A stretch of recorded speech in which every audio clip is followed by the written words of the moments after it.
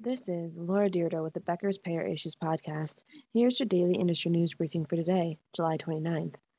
First, Blue Cross and Blue Shield of Mississippi filed a lawsuit in a state circuit court against three executives with the Jackson-based University of Mississippi Medical Center over allegations of defamatory public relations campaign following a turbulent contract break earlier this year.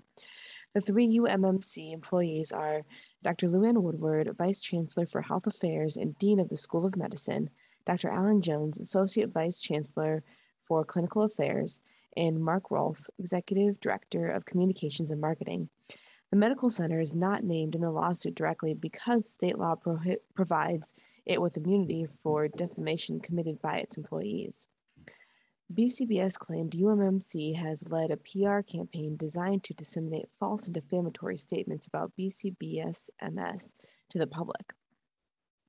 At the heart of the argument, the payer contends that employees publicly accused BCBS of terminating the contract between the two and excluding, removing, or dropping UMMC from its network, thereby preventing members from receiving care at the facility. BCBS said these statements are false, that UMMC voluntarily terminated its contract with BCBS, the public statements harmed the payer's reputation, and that there was unnecessary confusion around access to care. The payer said it also committed to maintaining network-level benefits for covered medical services despite the dispute, which stretches back months. State Insurance Commissioner Mike Chaney believes UMMC is violating state law by turning away patients during the dispute, according to a Mississippi Today report. The two parties first notified patients about contract renegotiations in early February over reimbursement rates. By April 1st, UMMC was out of network with the state's largest payer. By the end of April, at the behest of Mr. Chaney, the two parties agreed to mediation to resolve the dispute, which is still ongoing. Mr. Chaney sent a letter to BCBS July 1st to inform the payer that the state would be conducting an examination to find out if the company is following state network adequacy regulations. Mississippi law requires payers to provide reasonable access to care included in members' policies. UMMC is the state's only safety net hospital and singular provider of many services, raising concerns that BCBS is not meeting the network adequacy requirements and leaving patients with few or no options for covered care. 2.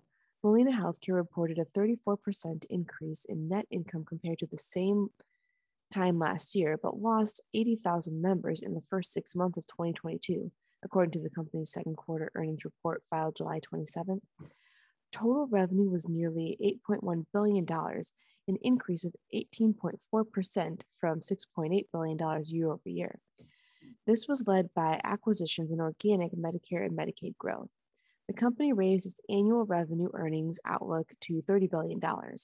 Total operating expenses were $7.7 billion, raising 17.9% from $6.5 billion year over year. Net income was $248 million, an increase of 34% from $185 million year over year. As of June 30th, the company had 5.1 million members across 19 states, an increase of 422,000 members, or 9% year over year. Enrollment did decrease by 81,000 members in the first 6 months of 2022. 3. CMS has only collected 55% of Medicare overpayments identified in HHS Office of Inspector General audits from 8 years ago, the Inspector General said this week. The Inspector General reviewed 148 Medicare audit reports issued between October 1st, 2014 and December 31st, 2016, according to the report, which was released July 25th. CMS agreed to collect $489 million in overpayments found in those audits. CMS said it collected $272 million of overpayment claims identified in the audit, but only had supporting documentation that it collected $120 million of the claims. The Inspector General advised CMS continue its efforts to recover the remaining $226 million in overpayments and made 9 recommendations.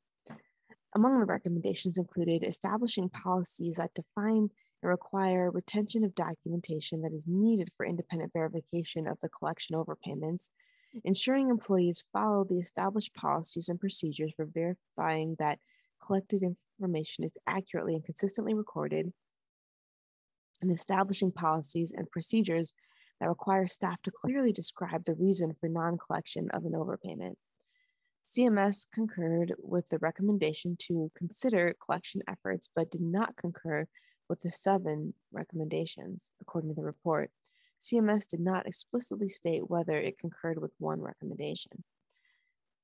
And number 4, Franklin, Tennessee-based Community Health Systems, which operates 83 hospitals, saw revenues decrease in the second quarter of this year and ended the period with a net loss.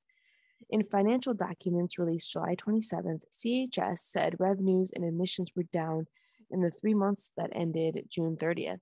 Admissions declined 3.4% year over year, and revenues were down 2.4% compared to the second quarter of 2021.